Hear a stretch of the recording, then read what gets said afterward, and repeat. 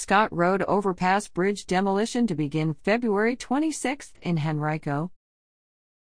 Bridge demolition work on Interstate 95 in Henrico County will cause overnight lane closures on I-95 between Chamberlain Avenue and the I-295 exit, mile marker 85, from 9 p.m. to 7 a.m. starting on Monday, February 26, according to the Virginia Department of Transportation.